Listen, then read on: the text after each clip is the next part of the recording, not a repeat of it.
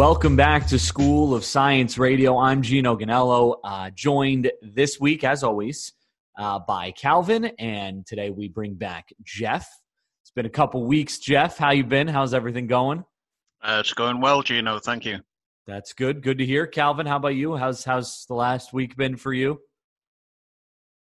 Stressful, tense, nerve-wracking. Where do we go?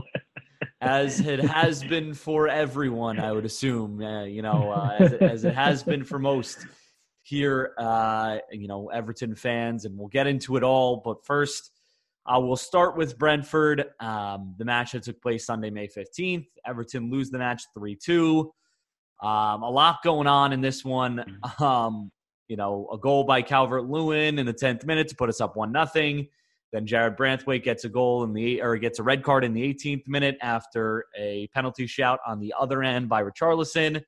Richarlison ends up getting his penalty in the 45th minute plus stoppage time of the first half to put Everton up 2-1. And then Brentford scored 2 goals. Rondon gets a red card at the end of the match. A lot to talk about in this one. But let's start here. Everton lineup. Obviously, Fabian Delph out, Mina out, Keane out with an illness. So Jared Branthwaite starts in the middle of a back three with Seamus Coleman and Mason Holgate. That was more of like a back five as well, with Mykolenko on the left side and Iwobi on the right, Doucouré and Gomez in the middle. And then, of course, on the outsides, Gordon and Richarlison, with Calvert-Lewin starting up top for the first time in a while. Jeff, we'll start with you. Your thoughts on the lineup. I was worried as soon as I saw it. Worried in one particular regard regarding Doucouré and Gomez in the middle. Gomez doesn't offer any cover for the centre-backs in a 2. I just think he's not physically up to it anymore. I think we were destined to be overrun. That's quite the way it turned out. And when we went down to 10, of course, it made it even worse. I think Gomez these days, if he plays at all, he should be in a 3, where you can afford that luxury of having a couple of workers around him. But I was worried by that. Otherwise, not surprised to see Iwobi continuing at right wing back. And though not his greatest fan earlier in the season, I can't deny he's done really well in recent times. Likewise, so the formation wasn't a surprise to me. I thought we could have been a bit more positive and gone with the back 4. But as things turned out, it mightn't have been the best decision with Branthwaite being red carded. So I kind of had worry beads out from as soon as I saw Doucouré and Gomez together. Yeah, it definitely was, an interesting lineup. I think, obviously, with the absence of Delph, finding out Keane was ill and not going to be available, and, of course, being without Mina to begin with, and Godfrey to begin with, a player who we haven't seen in a while, who we'll talk about a little bit later. It was definitely a weird lineup or an interesting choice by Lampard. Calvin, your thoughts on the lineup? Yeah. So, again, I didn't expect him to change from his 3-man, 5-man backline. I think it's worked. He's gotten some solidity from that. Obviously, we've got a few good positive results going into this Brentford game, so I'm not surprised he didn't change the formation. I think some of the selections were odd. Obviously, Gomez playing seemed like a mistake, really, right from the outset. So I agree with you on that one, Jeff. Quite why we didn't have Alan start with Doucouré, can't understand. Does not make any sense to me.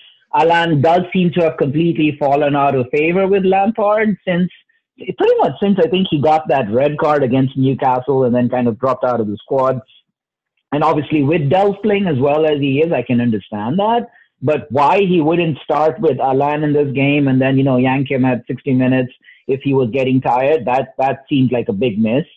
And then with the 3 center backs too, I think that was a big miss putting Branthwaite in the middle. I think that is sort of your most senior player should probably be in the center. Now, obviously, Coleman being the size he is. He's not suited for that center role there, especially playing against very physical Ivan Toney. So I really was surprised to see Branthwaite there. I really thought Holgate should have been in the middle and Branthwaite out on the left. And I will say, as much as, we have not been fans of Iwobi and Holgate in the past, I think both of them have really stepped up their game. I think Holgate's been playing quite reasonably well, actually. So why Holgate did not play in the middle, I don't know. I will say if that situation that led to Branthwaite getting sent off happened with Holgate, I don't think that same result happens. So I think there was some selection errors there that Lampard's probably made, which I think he's unfortunately had to regret and had 4 days to stew on. Yeah, for sure. Definitely some things that I think surprised a lot of people and may or may not have led to what we witnessed on Sunday. Let's talk about the first probably 15, 17 minutes. Let's talk about before things went haywire. Everton had a pretty good control in the game. Had a couple really good chances. Finish it off with a goal that originally I think many thought went to Richarlison, ended up being registered to Calvert-Lewin in the end. Nonetheless, it went in the back of the net. Everton were up 1-0 and really controlling the game. The crowd was very much in it. And it felt like things were going in a really good direction, and you felt really good about the match. Your thoughts, Calvin, we'll start with you on the start to Everton's, Everton's match in this one. And despite the red card, let's talk about this as well. Does that start give you hope moving forward here for these last two matches? Because the red card obviously changes everything. But absolutely, yeah. No, again, I don't think there is a doubt in my mind, and probably in any of the Brentford players, manager, fans' minds, that if that red card doesn't happen, and if the red card probably doesn't happen if Richarlison gets a penalty, and we slot that penalty, and we're leading 2-0, 18 minutes into the game, the fans are already, making it the bear pit that they do. Brentford's not coming back to that one. I would wager, I think, a hefty amount of money on that. So it's how many times are we going to talk about this, right? One poor refereeing decision turns the whole game, and in Everton's situation, it's all of these are now piling up to, it could as well doom our season. So I just don't know how many times we're going to sit here and complain about the ref. It's just ridiculous. Yeah, no, I mean, I said it, we talked about this. I think there was an Athletic piece that was released yesterday that you put in the chat, Calvin, that kind of outlined a lot of the decisions that have gone against Everton. And I said, I mean, obviously, listen, there's a lot of things that have gone wrong that Everton have done wrong themselves. Not beating Watford on the road the other day and drawing 0-0, losing to Watford at home after having a 2-1 lead after 75 minutes. But it's amazing that Everton are still in a position to stay up based on all the decisions that have gone against them. With Man City, right, the penalty that they didn't get against Man City, the Tottenham penalty they didn't get that ended in a draw. That's 4 points right there. Southampton, which turned the game on its head. This decision that turned the game on its head. If Everton, those decisions go Everton's way, or half of those decisions go Everton's way, Everton aren't looking at a relegation spot right now. We're pretty much playing out the rest of the season. We're safe at this point. So definitely hard to a hard pill to swallow. But Jeff, your thoughts on the opening 17 minutes of this match from Everton? So I thought one of the most significant things for me, and I think he's been having a shocking time of it in recent times, Calvert-Lewin looked back in business. I think the team were using him cleverly to some of it was just launching the ball forward, but it made ground, and he was holding up quite well. Looked really a million miles better than he has done since he came back from injury. Mm-hmm. So I think it would have been intriguing to see, had we kept 11 men on a pitch and not had to change shape, how that would have panned out, because personally, I think, as you've said, to get a goal up and get the penalty and slot that in, with the way we are playing, I agree entirely. I think it would have been a much different game to what we ended up seeing. But I was quite pleased the way that they started the game, definitely. Yeah, for sure. I mean, I think we're all in agreement that, if that red card doesn't happen, and we can look, let's see, we can even push this forward to the goals that did happen. But if that red card doesn't happen, I think Brentford's dead in the water at that point. I think that Everton had a stronghold on the match and they were going to take it. And it might have been similar to the 4-1 win that we had at Goodison Park back in January in the FA Cup, I think it was. I think that Everton were dominating the match, and the red card, obviously, and I don't think, I'll ask the question, I don't think any of us are opposed to the red card and think the red card was the wrong decision. I think Ivan Toney was clear on, or not, it was Ivan Toney, right, who was clear on goal, and then Branthwaite was behind him, pulled him down.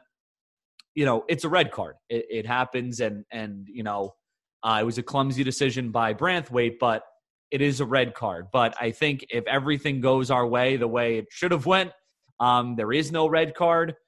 I think Everton run away with this game pretty easily, and we're sitting here talking about how we are 3 points up on Leeds with 2 to play, and realistically, even though not technically and officially safe, we're basically safe at this point, instead of talking about what we're going to have to talk about. But we move forward, we push forward to the next goal, and it ends up as a Seamus Coleman own goal. But I think one thing we can be, at least just, again, rewatching the highlights and seeing the goals again, there's 2 things that, obviously an own goal with the deflection and the angle that they scored on in the first goal was a weird angle, and that doesn't typically happen very often. So, kind of a fluke goal there. And then Wisa's goal, the second goal as well, a weird angle. But, all the goals that I think Brentford scored probably are solved by having that extra center back on the pitch and a presence like Branthwaite on the pitch. Just, and I guess that's just my way of saying, maybe things are,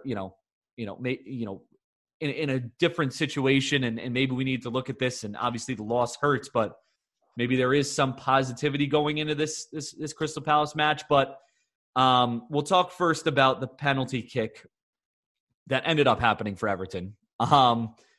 Your thoughts on, was it a penalty, makeup call? Calvin, we'll start with you. Your thoughts on kind of the decision to give Richarlison the penalty that ended up putting us up 2-1.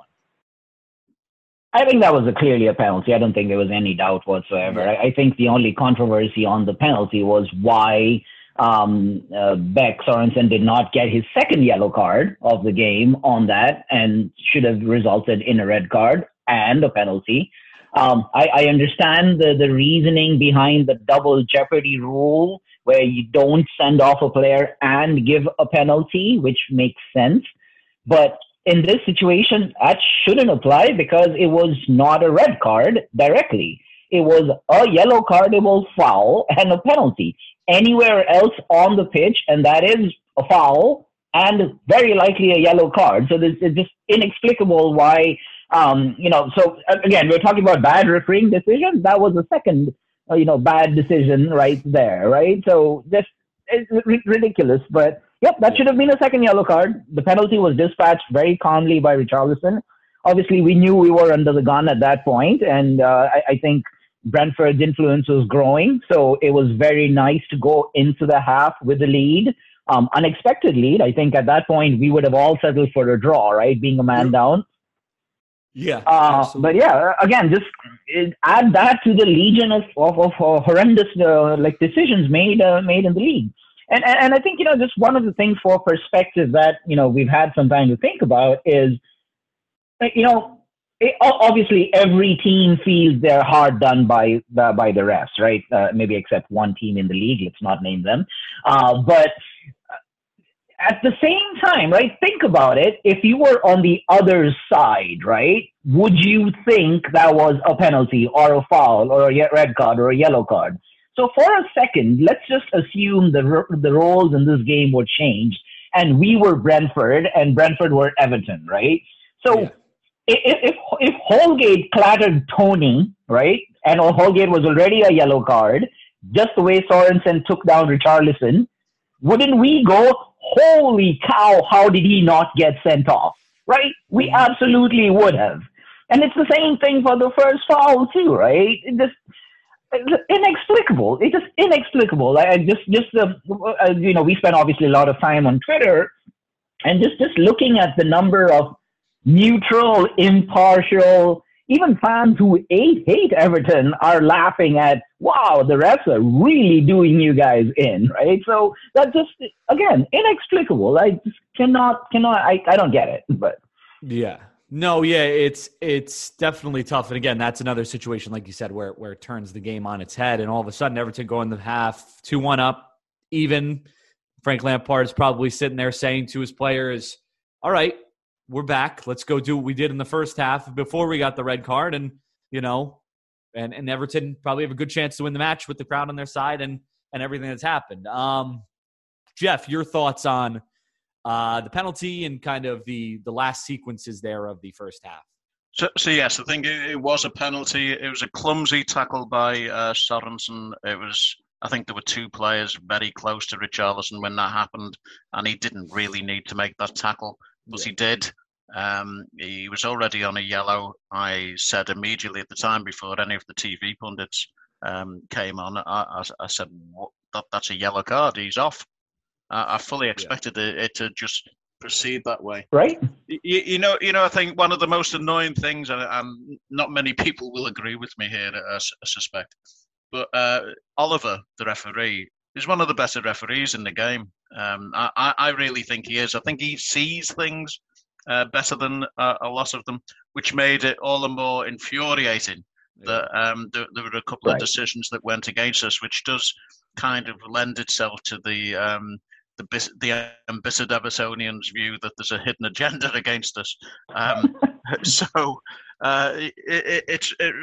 was the most infuriating thing for me. If it was any of the many other referees that have done us wrong, I'd have kind of expected it, but I didn't with Oliver. I thought he generally interprets the rules correctly, and he's got a good sight. So I just didn't get it, really. Took the penalty nicely. Yeah. I thought it went fairly central, but it takes a bit of nerve there. He knew the pressure was on, and he certainly he was certainly up for it. But disappointing about the ref, but more that it was who it was, and he didn't react in a different way. Yeah, no, it's definitely because he leaves his feet, which because it was the. Now, which one was the? Sorry, I watched the replays again. Was the foul on the player that left his feet coming towards Richarlison, or on the pullback? Because there was two center backs that were involved in that play. Yeah, Sorensen, the one with the longer hair, or the yes, he is. Yeah. So I rather got I interpreted it as though he came across Richarlison. That's what I interpreted more with the thigh. So he thigh of the knee into the groin. Yeah. But he leaves his feet and makes this challenge, which in typical, like you said, Calvin, would be at least a yellow card at any other part of the pitch. Yeah. But yeah, it's just, it is frustrating in terms of the first non-penalty decision. I believe the Premier League came out and said that it was not clear and obvious, which, I mean, we're overturning offsides that are half a centimeter offsides. I mean, if we're able to overturn that with VAR, then we should be able to overturn penalties that are very clear shirt pulls and shirt tugs that affect the play. But that was the first half, and Everton do go in with a 2-1 lead, but everything kind of gets flipped on its head pretty quickly here in the second half. Give up a goal to Wissa in the 62nd minute, Rico Henry in the 64th minute, and Everton go down 3-2, and that's pretty much that. Not really many chances for Everton after that. Your thoughts, Jeff, we'll start with you. Was there anything that could have been done about these two goals? Was,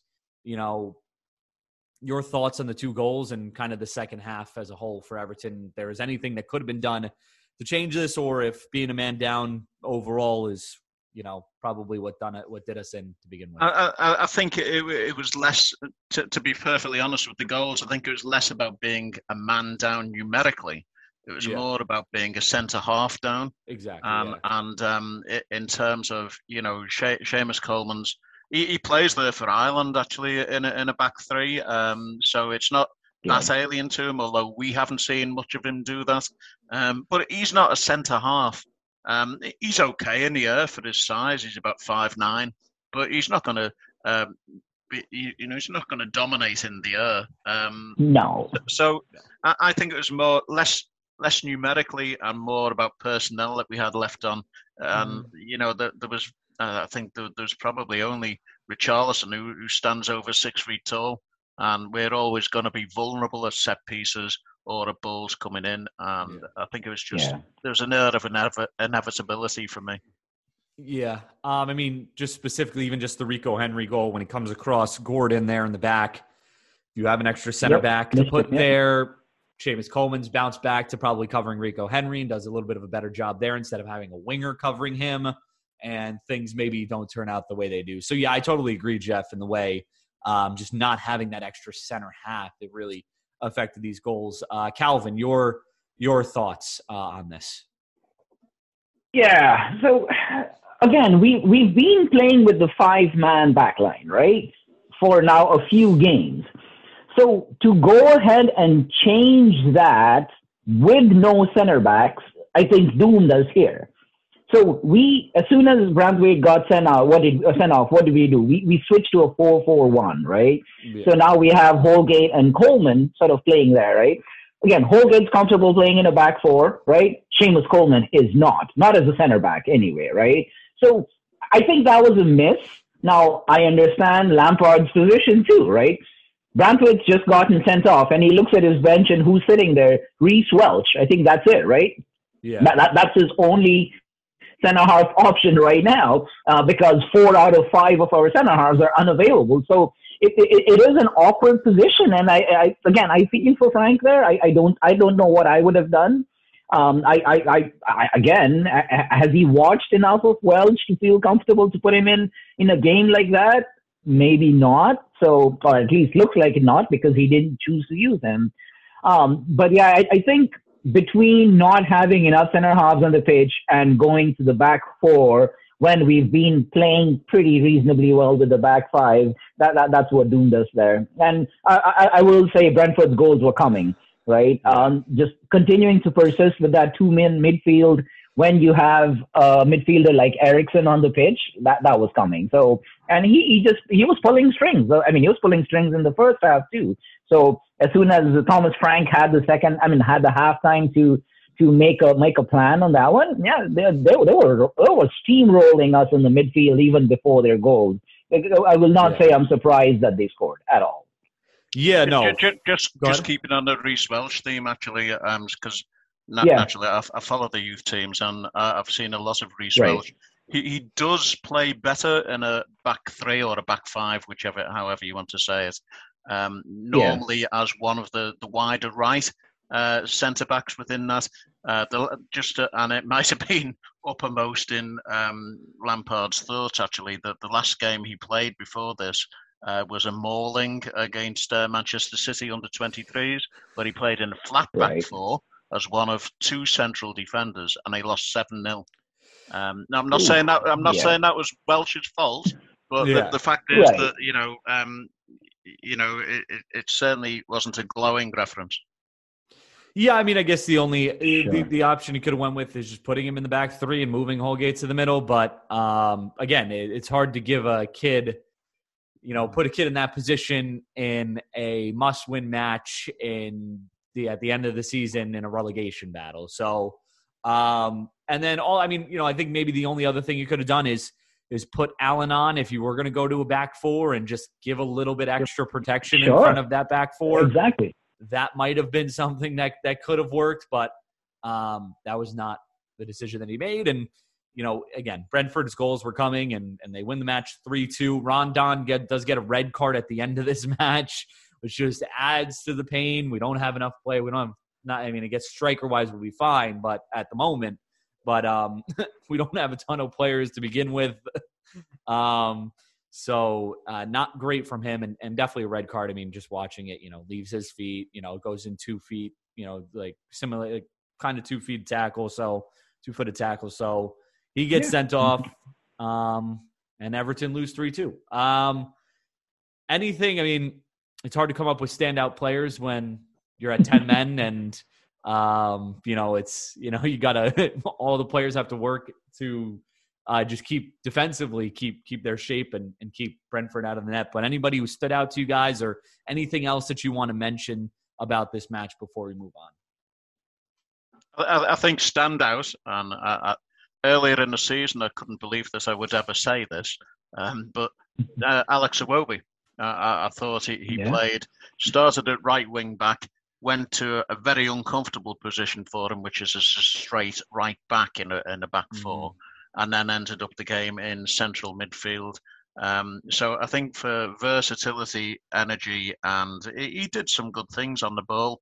I'd say he was probably the standout for us. Calvin, anything else you want to talk about or a standout? Yeah, I've got a polarizing one. So a lot of Everton fans love beating up on Dominic Calvert-Lewin, right? They're like, oh, Calvert-Lewin's lazy. Calvert-Lewin didn't do a thing. Calvert-Lewin's not Harry Kane. Yes, he is not Harry Kane. Stop expecting him to be Harry Kane. He does things a little differently. He's obviously not polished. I mean, not completely polished, but he's a good striker. And damn it, he won 9 out of 12 of his aerial duels in that game. So stop beating up on Dominic Calvert-Lewin. All right? He did all the right things he was supposed to. I want to say everything good that we did in this game in the attacking front came through something he did. Right? Even the penalty that we got that was awarded came from a Calvert-Lewin flick on to Richarlison, right? Yes. So really, folks, we need to lay off Calvert-Lewin. He's obviously playing with a little bit of like an internal, let's call it fear, right? I think he's obviously, with all the injuries he's had, I think he's not playing at 100%. I don't think he's going all out for balls that you would see him. I mean, I remember last season, the number of times you would see him lay himself out trying to get to a cross, right? Whether it was reaching with a toe or diving at, a foot off the ground for a header. Excuse me. He's not doing that now. And I don't blame him. He's obviously playing a little in a reserved manner because he's trying to not, tear another hammy or, whatever, blow a quadricep or something. So lay off him. He's playing well. I was very happy to see in Frank Lampard's pre-match press conference earlier today that he absolutely came out in favor of Calvert-Lewin and supported him and said, "Yep, no, you need to lay off him. He's going to help us." And I fully expect him to have a similar role again against Palace tomorrow, and hopefully we don't need it against Arsenal. But yeah. So, yes, lay off Dominic Calvert-Lewin. He's playing well. Let him be. Yeah.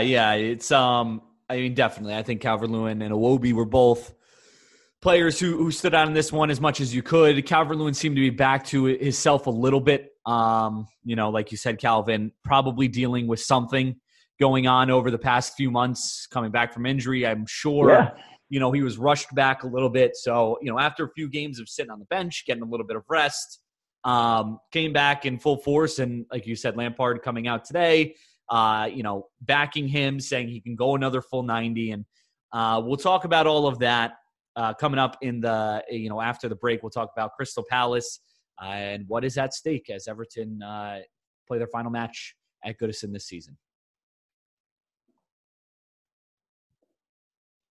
All right, we're back and we're talking about Crystal Palace. Everton is taking on Crystal Palace tomorrow. We're recording on Wednesday, the 18th.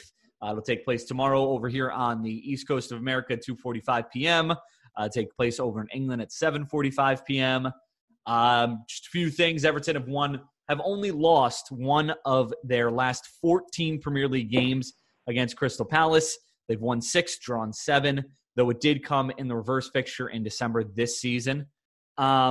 It was in what is the 22nd different league campaign in which they've met. Crystal Palace are looking to complete the double over Everton for the very first time.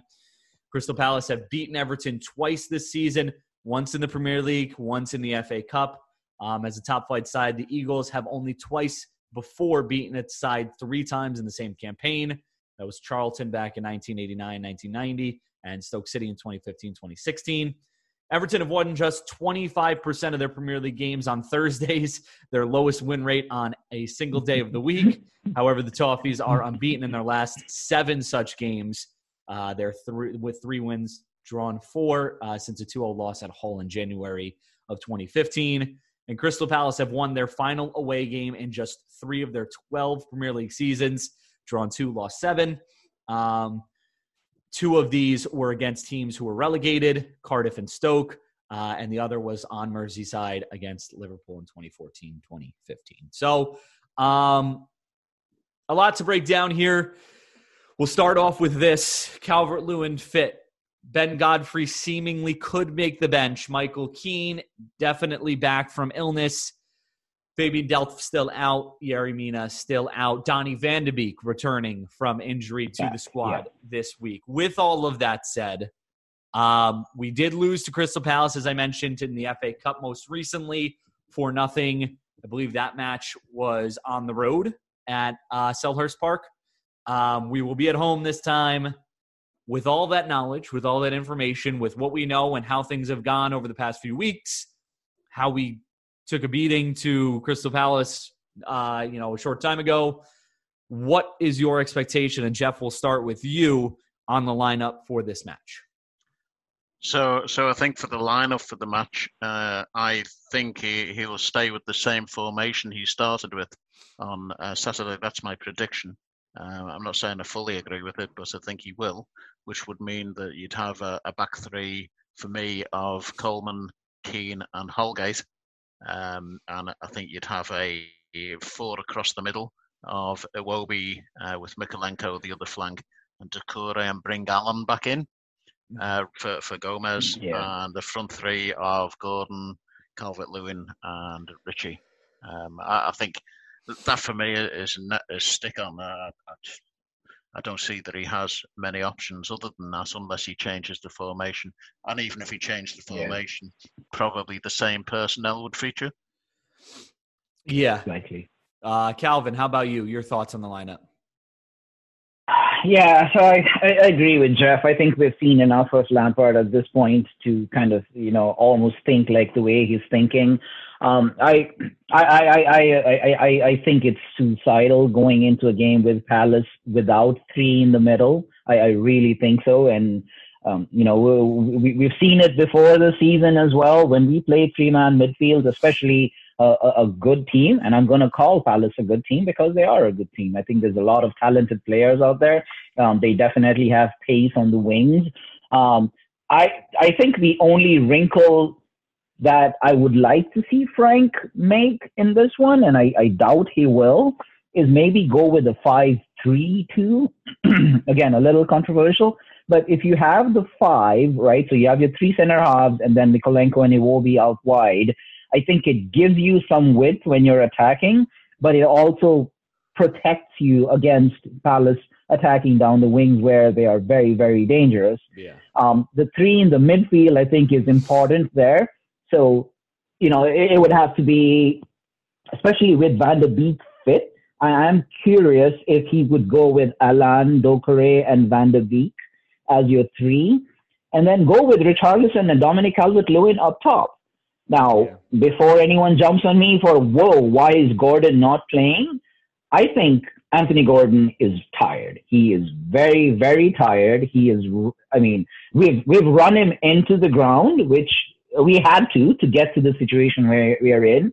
But I think just like Gray, getting Gordon and Gray, just let them sit for a bit, cannot hurt them. If anything, if we need a result against Arsenal, that additional rest will probably help.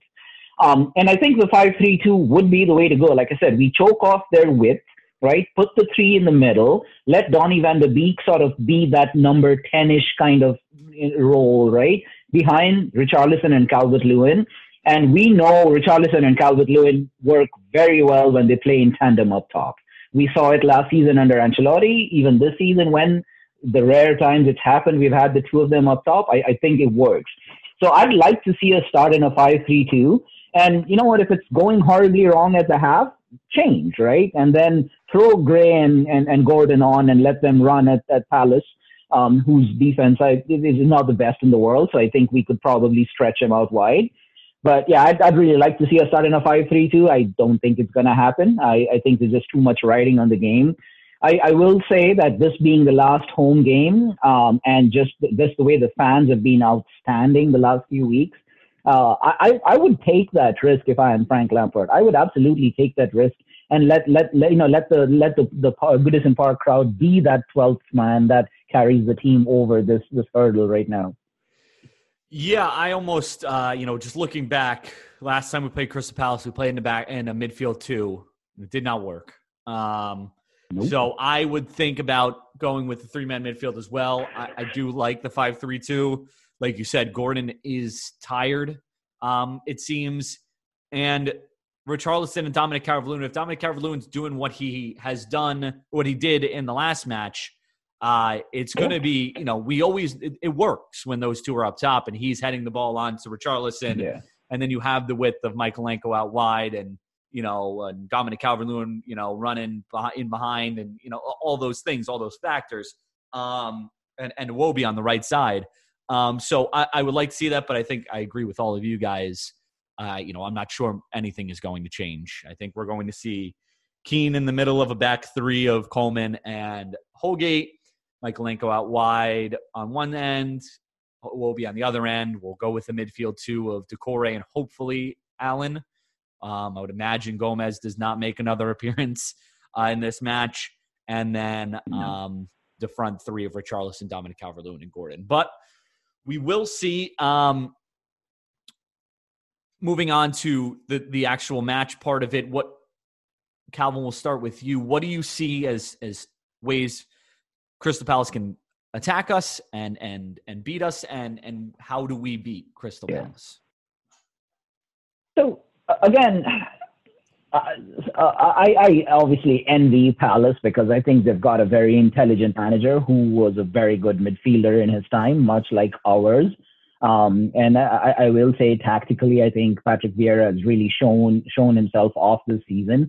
I think they've got a number of very, very dangerous players, so for us to win this game, right, what is it we need to do? I think we need to starve their best players off the ball. And that's, again, easier said than done. But, players like Eze and Zaha and obviously Connor Gallagher, and Mateta, the striker. The more these guys see the ball, the more trouble we're in, right? I will say I don't see Palace coming in and rolling over. I think they're a competitive team. They might kind of have their flip-flops on and be ready to go to the beach, but I think they're still going to come to Goodison and give us a game. So if I'm Frank, I go back and watch that FA Cup loss, right? If you remember how that game started, right, we were doing really well in that game. The first 15, 20 minutes we played against them, I thought was some of the best football we've played under Lampard, right? And what happened? We had a couple of chances, we didn't score, and that full-on press that we were playing with eventually faded out. We started, sort of relinquishing space. They completely took over and then dominated the rest of the game, and and then they scored 4 goals, right? It could have been more. We were terrible in that game, I think, towards the end. So I think it's going to go the same way again. I think we need to score quickly. I think that will definitely make a difference because that Goodison crowd's going to come in pumped, okay? They are going to be loud. It's probably going to be the loudest. Jeff, you tell us, right? You've been watching this team for I don't know how many years, but I would anticipate just that opening roar at Goodison to be the loudest the stadium's probably ever been. And if we score just like we did against Brentford early on, I think it'll be off the charts. if anything, Lampard might have to tell the players to calm down, right? Don't get carried away. Don't get overheated. We obviously know at this point that the refs are paying a little closer attention to us than we need to. So just calm down, just play our game. But what we really, really, really need to do is we need to starve them off the ball, because the more they have the ball and the more they can use that width, we're going to be in trouble. So I think for me, that's the keys of the game there. Yeah, and just so you guys know, this is the lineup we went up against, and I have another thing after this real quick before we get to you, Jeff. But the lineup we went up against Palace with in that FA Cup match, we lost 4-0, was Gordon, Richarlison, and Townsend up top. Kenny, Doucouré, Gomez, and Coleman through the middle with a back three of Holgate, Keane, and Godfrey. So he did try it. A similar formation to what we would use tomorrow if we do go with that. Clearly Gomez is not the guy for that position. I think that should be obvious after watching this match again, which I'm sure Lampard is doing. And yes, I mean, Townsend, I honestly forgot Andros Townsend was on our team, that he's been out since, I think this match was the match that he went out and hurt himself. So honestly, forgot about him a little bit. But yes, so we have tried the two-man midfield. It didn't work last time. Hopefully, they went with a 4-3-3 the last time we played them. Hopefully, hopefully that changes. And hopefully something changes. Again, this being at Goodison Park is obviously a big help. And the fans obviously will be great. They're going to be on their feet. They're going to be cheering. But before we move on, I do want to touch on a point that I forgot to touch on in the Brentford match. The fans have been great. The fans have been fantastic. But, of course, there has been this recent report that there were racists. Police are investigating. Everton are investigating racist remarks made by fans. And I think we should just point out that, it's good to be involved. It's good to be for your team, but there's a line to that. And this type of stuff for, no matter what, no matter who you root for, no matter who whatever is unacceptable. So I just wanted to point that out and make sure we mention that as well. The fans have been great, but there's a line that you shouldn't be crossing. And it seems that some fans did cross that line, which is unacceptable. And absolutely. Lifetime bans. We do not need fans like that. We're a good fan base, and the support, no matter what happens in any of these matches, should not be tarnished by these types of things. But I wanted to get that out of the way because bringing up the fans remind me of that from the Brentford match. But Jeff, we'll go back to you. Your thoughts on how we beat Crystal Palace and how Crystal Palace can beat us and what we need to watch out for. So I agree with Calvin the way I think we need to starve the wide people. The key influential players for them is obviously Zaha. Eze has really come to the fore. Gallagher and Mateta up front looks like he's coming into form. So it's really important that we starve them. Certainly Eze and Zaha are wide. This is a bit of a dilemma, really, into how you face up against them. Do you go three in the midfield and play effectively a little bit more narrow, because that's the way it works? Or would you have more men out wide than, in other words, if Gordon was to play, I agree, by the way, he looks shattered, but if he was to play, he does track back more in a wide position and maybe blocks off some of those balls that Eze will get hold of and play into Zaha. So it's it's not an easy one at all, formation-wise, but I think we've got to stop those players doing it by fair means, and I don't mind if the foul for this game, to be perfectly honest.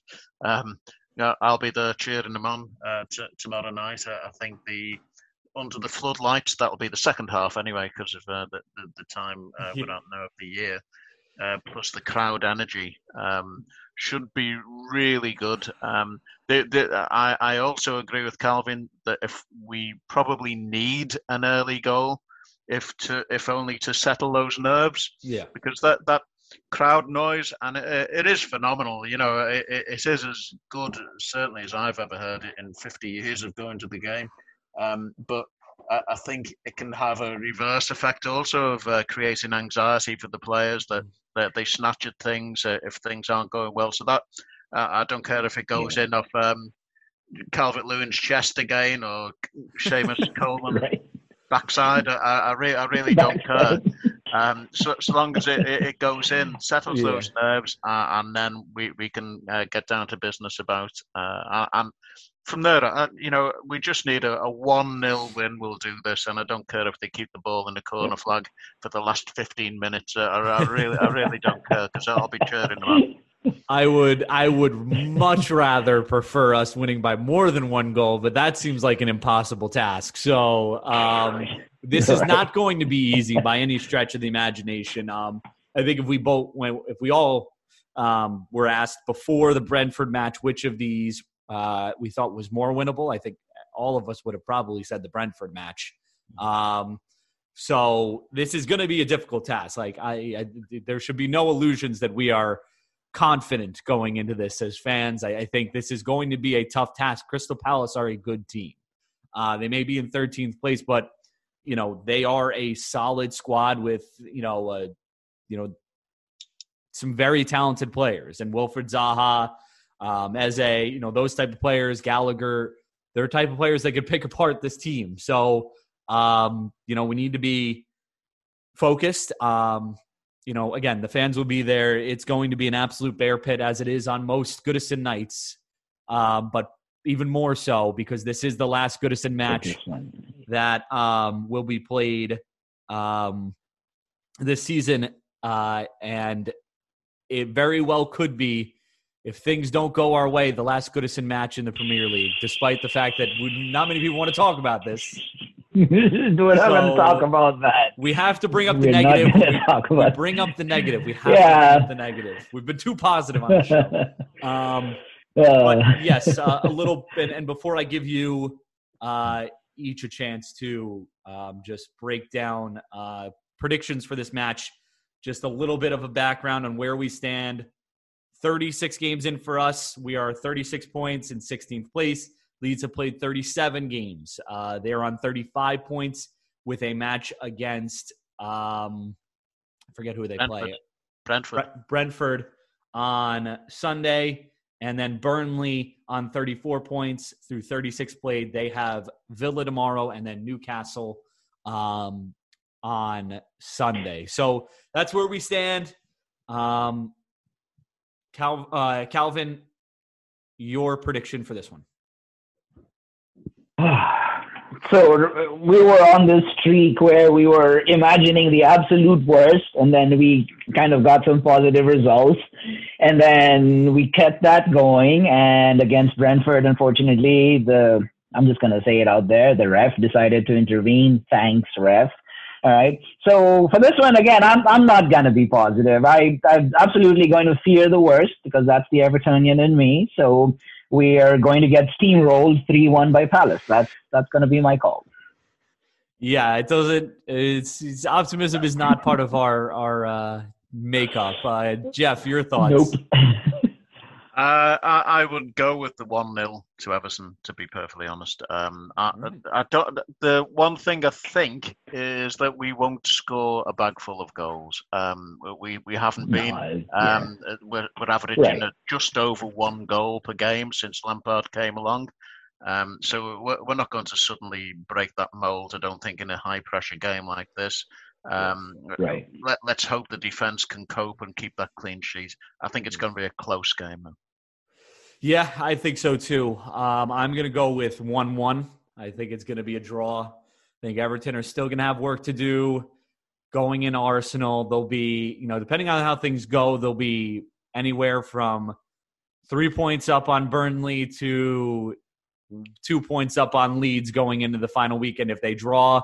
But it's going to be, just got to hope Villa do us some favors, and then hope Brentford do us some favors, because it's going to be a difficult task. And I'm not sure we win this one.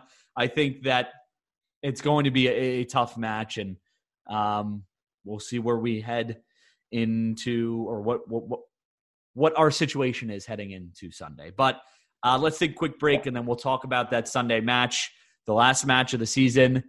We're going to take a quick break, and we'll break it down. All right. Let's talk about it. Let's talk about Arsenal on Sunday. This match will take place, as every match will, on Sunday at 11 a.m. Eastern time here over in the U.S., 4 p.m. over in England on Sunday. Everton will travel to the Emirates in a game that could mean a very whole lot of things, depending on how results go. Anything but a win means we need help or a result at Arsenal to stay up. Again, I gave you the situation that we are in going into this one. Arsenal, just a few things here. Arsenal have lost their last 3 Premier League games against Everton, as many as they had in their previous 26. They've won 16. Before that, they won 16, drawn 7. Only once have they lost 4 in a row against the Toffees in league competition. That was way back in the 1920s. Everton won this exact fixture last season, ending a 24-game winless run away against Arsenal in the league. They last won consecutive league visits against the Gunners in March 1987. This is the 3rd time Arsenal and Everton have met on the final day of the Premier League season, with the Gunners winning the previous 2, 4-3 in 2001-2002 and 3-1 in 2016-2017. Arsenal are unbeaten in their final league game in each of their last 16 seasons. They've won 14 of those matches, drawn just 2, winning the last 10 in a row. When finishing a league season at home, the Gunners have won each of their last 12 games since a 3-1 defeat to Tottenham in 1992-93. Everton have lost their final league game in 4 of the last 5 seasons, drawing just once. Other than that, conceding at least 3 goals in each defeat. It doesn't look good in terms of you go back on history. And one of the things that we need to understand here, yes, it's going to be Arsenal are going to need a lot of help from a team that is already well relegated in Norwich, for them to get into the Champions League. But they still have a chance, which means going into this match, Arsenal need to win this match as well. This is not this is not a throwaway game for them. They need points in this match, possibly just as bad as not just as bad as we would, but in their favor to get in the Champions League. They really want the points. Jeff, we'll go to you first. Lineups for this match, or lineup for this match. I can't call it because I think that there's 1 or 2 things that could happen. If we get 3 points on Thursday, I think it's a throwaway game, and it'll be an annihilation by Arsenal. Mm-hmm. I would think, I seem to remember they beat us 5 or 6-1 years ago. I think it'll be they'll absolutely destroy us on Sunday. So if that, say we don't get 3 points tomorrow and we're looking for a point, maybe, because I can't see us getting 3.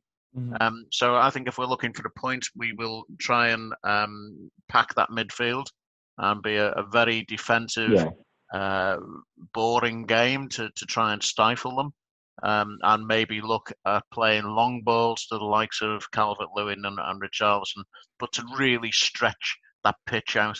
I can see it as being the only way. I can't really call the lineup because I think it depends on on Thursday. As I say, you could put virtually anybody in on Sunday if we win. I don't care. I'm just. I'm almost not. I will, but I'm almost not going to watch. Yeah, Calvin. Similar thoughts? Yeah, I think Thursday is going to decide everything. But just if we need a result on Sunday, I think the one thing that could help us is, since all the games are kicking off at exactly the same time, right? If Spurs go up early against Norwich, I think that probably plays in our favor, because Spurs are 2 points ahead of the Gunners, right? If Spurs go up early 1-0, 2-0 against Norwich, there's nothing Arsenal can do about it, right? So an early goal for Spurs might just deflate the stadium, and the Emirates, that is, right? It might deflate the Emirates, and word obviously is going to get to the players as well. So that that I guess that's the best we can hope for, and that is the result of not taking care of your own business, right? Where you're now depending on other results for your own safety, and that's the situation. Which again, as we sit here the day before our game against Palace, that's not the situation. Our fate is still in our own hands, and to some extent, if the table stays as is, even going into Arsenal, it's still in our own hands, right? Because if we're still ahead of Leeds and still ahead of Burnley, then our fate's in our own hands. It's a bit of a scary fate to contemplate because we have not done well at Arsenal, right? Yeah. I think last season when we won at the Emirates behind closed doors is our first ever win at the Emirates. That damn stadium's been around for nearly 2 decades, right? So that's pretty bad. But I will also say this, that this current Arsenal team, or at least for the last couple of years, might be the mentally one of the weaker teams that the Gunners have ever put out, right? So if I ever would have to pick a side without mental fortitude like Everton against any team in the league, I would say maybe this Arsenal team is it. They tend to get a little down on themselves quite easily, especially if they go down early. So I wouldn't necessarily expect them to really, really spank us if they need a result. But again, who knows? It's just so much easier to not have to worry about this on the last day, right? And I will also add, I think some of Everton's horrendous results on the last day of the season have been because we're not playing meaningful games on the last weekend, right? I don't recall. I think the last time we played a game that mattered this late in the season, maybe David Moyes was still here, right? Maybe was it the season we finished 4th? So what was that? 13, 14, maybe 15? So again, I'm not surprised Everton played terribly on the last day of the season because it doesn't really matter. But yeah. Yeah, no, I think it's going to be interesting. Again, everything depends on this Crystal Palace match. It's, the worst situation we can be in is the worst situation we can find ourselves in is us being in 17th place with a point behind Burnley going into the final day. That's the worst we can be in because Leeds do not play this week. So, right. Again, take care of business at home, and we don't have to worry about this. You could throw out Frank can go out and play. I don't care. You could bring on Tony Hibbert, have him play. Let Leighton play. Let Baines play. Let Ashley Cole play. I don't care who plays. Let them play. Just win tomorrow. That's all I care about. Yeah. Before we get to predictions real quick, I mean, again, it's hard to determine how to beat them because we really don't know, what the situation will be. But Calvin, we'll start with you. What needs to be done if we do need a win or points on Sunday? So same thing again. Arsenal are at their most dangerous when they have the ball, right? They do sometimes tend to play themselves to death when they have possession. So we just got to make sure they don't have runners behind our back line, right? Players like Odegaard, they can really pick a pass. Again, this is another game where if we need a result, we're going to have to put 3 in the midfield. It's just at this point, Lampard might as well start preparing that way. So, put 3 in the middle against Palace and put 3 against the middle against Arsenal if we need a result. Jeff, your thoughts? So against Arsenal, pack the midfield. Prediction. I can't see anything. At best, a draw, 1-1 draw. At worst, a complete meltdown. I'm really gloomy about Sunday. I'd written it off a while ago when everyone was saying we had a game in hand. I said we haven't really because that's against Arsenal. I'm not looking forward to that at all. Yeah, me neither. Not looking forward to it at all. It's going to be a difficult match no matter what we do. Just win. Just win tomorrow. Just make it easy. Win, baby. Just one time. Just give me one easy thing this season. That's all I need. You could lose 17-0 on Sunday. I don't care. Just win tomorrow. If we need again, predictions are so hard because we don't know what we'll need and how it will be. But let's go on the fact that we will need points or not fact, but the possibility that we'll need points. Thoughts on predictions, how this ends. Is there any chance that Everton can win this one? Jeff, we'll start with you. No. Pretty simple. Yeah. Calvin, how about you? Yeah, I don't see us winning this one. It's unfortunately, we might make a heroic effort and tie it late. And the way the season's gone, I don't know. There'll be a mass brawl on the pitch. 3 Evertonians get sent off in the last 5 minutes, and Arsenal score 2 times and win 3-1, and we get relegated. Who at this point knows anything? So, yeah, I mean, I don't see any way where we can win this match. Again, another very important part of this, very important part of the puzzle here is also goal differential. Because right now we sit 2 goals. I mean, obviously Leeds, with us have 2 games remaining and with them just having the 1, there would need to be an 18-goal makeup for them to be tied and stay out of the relegation zone, which won't happen. That would be a miracle, I think. But us and Burnley are separated by 2 goals. Burnley have 2, or 2 less in the goal differential column. Depending on what happens tomorrow, even if Everton tie, if Burnley somehow lose that match 3-0, Everton then find themselves in a position where, and I'm not even sure, if Everton tie and Burnley tie or Burnley lose, Everton find themselves in a position where, they could still find a way to get in based on goal differential. But again, let's not make that happen. Let's just win tomorrow. Let's make it easy. Yeah. Let's let Leeds and Burnley worry about that on Sunday, and we'll not have to worry about that. Calvin, you had something. So the Premier League tiebreakers for this season is overall goal difference. So on the last day of the season, if somehow Burnley and Everton or Leeds or any 2 teams end up the same, the first tiebreaker is goal difference. The second tiebreaker is goals scored. And we have scored more than Burnley. So for any reason, if that comes to become a factor, we will be fine. Yeah. Yes. Yeah. And that could, again, that could be a very important part. Again, we talk about losing. Everton could not be able to afford to lose by a lot. Whether they lose, they could still back into this, They still need to play. Like, they still need to make sure that this doesn't get out of hand on Sunday, unless we're already safe at this point. So that's it. That's all we got for you guys. Calvin, thank you for joining me as always. I appreciate it. And Jeff, thank you for joining us. We appreciate you coming on and sharing your thoughts today. Thanks, guys. Of course. And hopefully things are better when we talk to you guys. Season end. This will be it. This is the last time we will talk to you guys before the Arsenal match. Or before the end of the Arsenal match. So good luck. Stay healthy. Try not to get too many gray hairs, and hopefully things get wrapped up tomorrow. All right, that's it. Thank you guys as always for listening, and we'll talk to you guys next week.